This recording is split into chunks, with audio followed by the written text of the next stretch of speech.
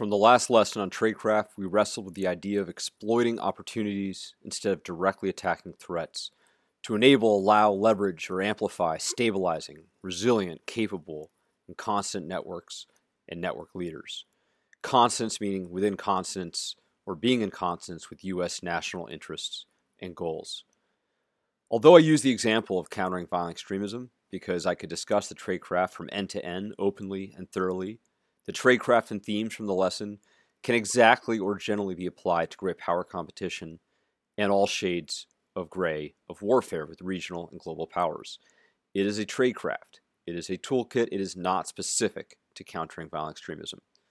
For example, influencing some systems to potentially moderate or at least stem malign influence of Beijing and the Kremlin and Tehran, whether inside those countries or civil society systems of allies that are near or affected by those countries. While some of the case studies this upcoming lesson will be on great power competition, 2 from Russia, 2 on China, all the themes and all the non-great power competition specific case studies can be applied to great power competition.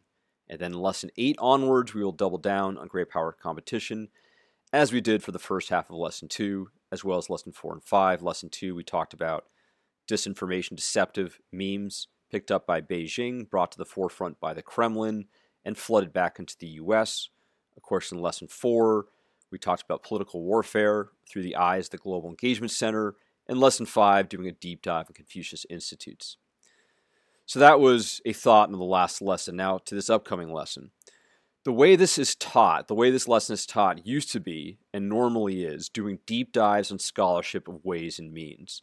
Looking to Deibel and Rummelt and Gaddis and Friedman and Clausewitz and Jomini for a typical course, we would be remiss if we didn't read multiple books and perspectives on strategic studies or doing a 3-hour podcast, and I'm not joking or exaggerating here, on centuries of scholarly debates over just the definition of ways versus means. But I found it far more effective and far more efficient time-wise to simply lay out case studies. And with these case studies, we can move naturally or more naturally observe and study ways and means of influence. Generally, means are people and movements, and ways are underlined by subtlety and deception. Deception being the other side of the influence coin. So I'll provide 5 overviews of case studies in preparation for the lesson on influence, ways, and means. And then we will discuss further cases in seminar.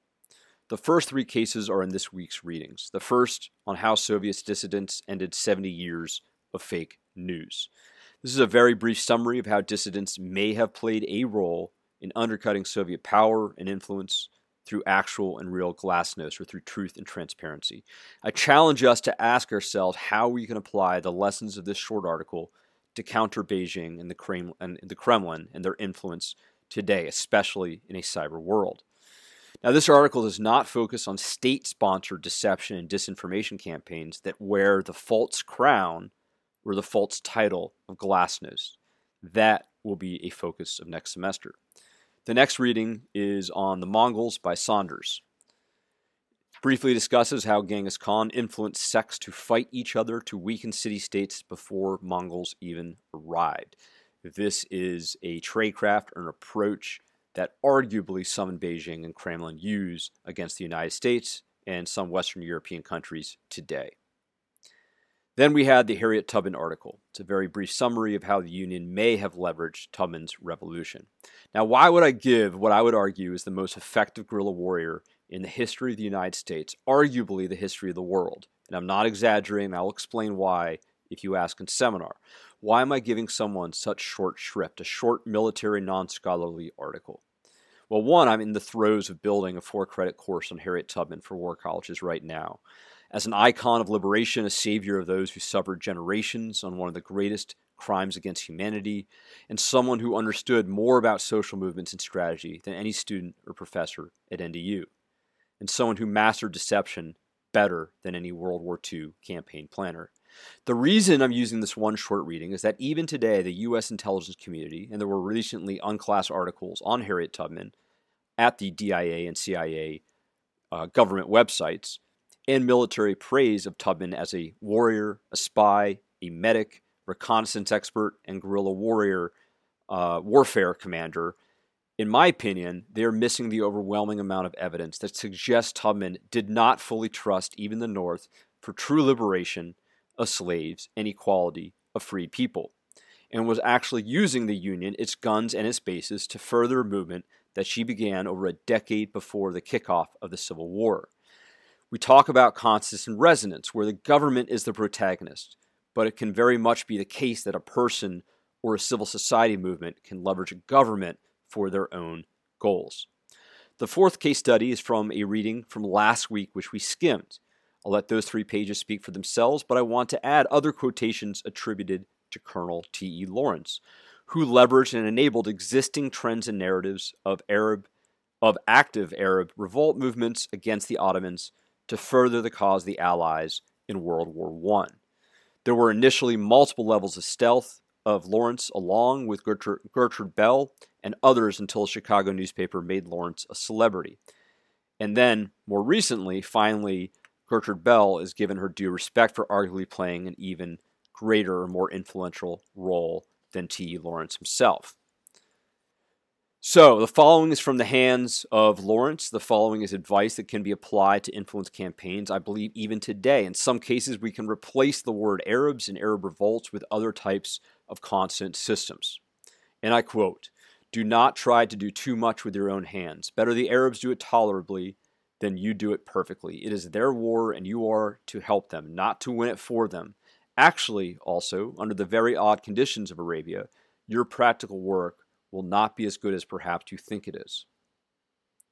And I go on to quote, "Ours should be a war of detachment. We were to contain the enemy by the silent threat of a vast unknown desert, not disclosing ourselves till we attacked, and develop a habit of never engaging the enemy. I vowed to make the Arab revolt the engine of its own success. In the deserts of Arabia, an insurgency war was raging years before I got to France. Tribes of Bedouins had united to fight a war that was very different to the ones we fought in the trenches. Using small and mobile units, they challenged the might of an empire, and they were rallied around the idea of a single influential warrior, ideas of freedom and change. In the final case study, I'll provide an overview of an influence campaign that also took place in the First World War, and I once again challenge us to think how these ways and means can be applied today. The year's 1917, Kaiser's Germany was literally starving to death from blockades and extended on multiple fronts. Cornered and desperate, the Kaiser was willing to do almost anything to free up the Eastern Front against Russia, a front that was killing off an entire generation of fighting-age males. So he allowed the all-too-happy exiled Lenin, along with his exiled Bolshevik friends, to travel by train from Austria to Petrograd, the modern-day St. Petersburg, and then provided cash on a continual basis for Lenin, secretly, to use for Lenin's propaganda and influence in Russia. And even when rivals to Lenin unearthed that Lenin was being paid by capitalists under the Kaiser, this was much later, Lenin executed something that we might call a first and flood strategy. Lenin got ahead of the story and admitted that he not only took money from the Kaiser, but that he welcomed as much money as the Kaiser and anyone else would donate for any reason that might further the greater cause of some sort of global communist utopia. The Kaiser's original intentions were to influence the Tsar of Russia away from intense fighting against the Germans on the Eastern Front. The intent was either to create infighting and division in Russia to distract and overextend the Tsar, or to force the Tsar to focus on civil strife, civil war, pulling some or most of his military back to focus on internal security, or to exacerbate divisions and doubts between workers and the ruling class, between enlisted and officers, to lower will to fight, to promote infighting, to promote desertion, or that Lenin actually gains power and pulls the military absolutely out of World War I in return for Germany's earlier support. This possibility of absolute success was considered in 1917 to be pretty far-fetched and extreme. But Lenin did indeed wrestle power away from dozens of other socialist parties, and then did indeed take Russia out of World War I. Of course, this was a little too late for the Kaiser. This influence campaign was stealth and deception up until Lenin was outed as receiving money from the Kaiser. With stealth and deception to amplify and enable a movement in a foreign state, to weaken that state or remove its state's military from a war, had destabilizing secondary and tertiary effects. Germany failed to believe Lenin's international agenda that was published, or to assess properly his political acumen and drive. Subsequently, German communists and communists throughout the world were bolstered, one of the many excuses the Nazis used as they rose to power, and then the Soviets became a global superpower. So I ask us not only what this might teach us about the potential destabilizing second-order effects of influence campaigns today, but also to consider the following.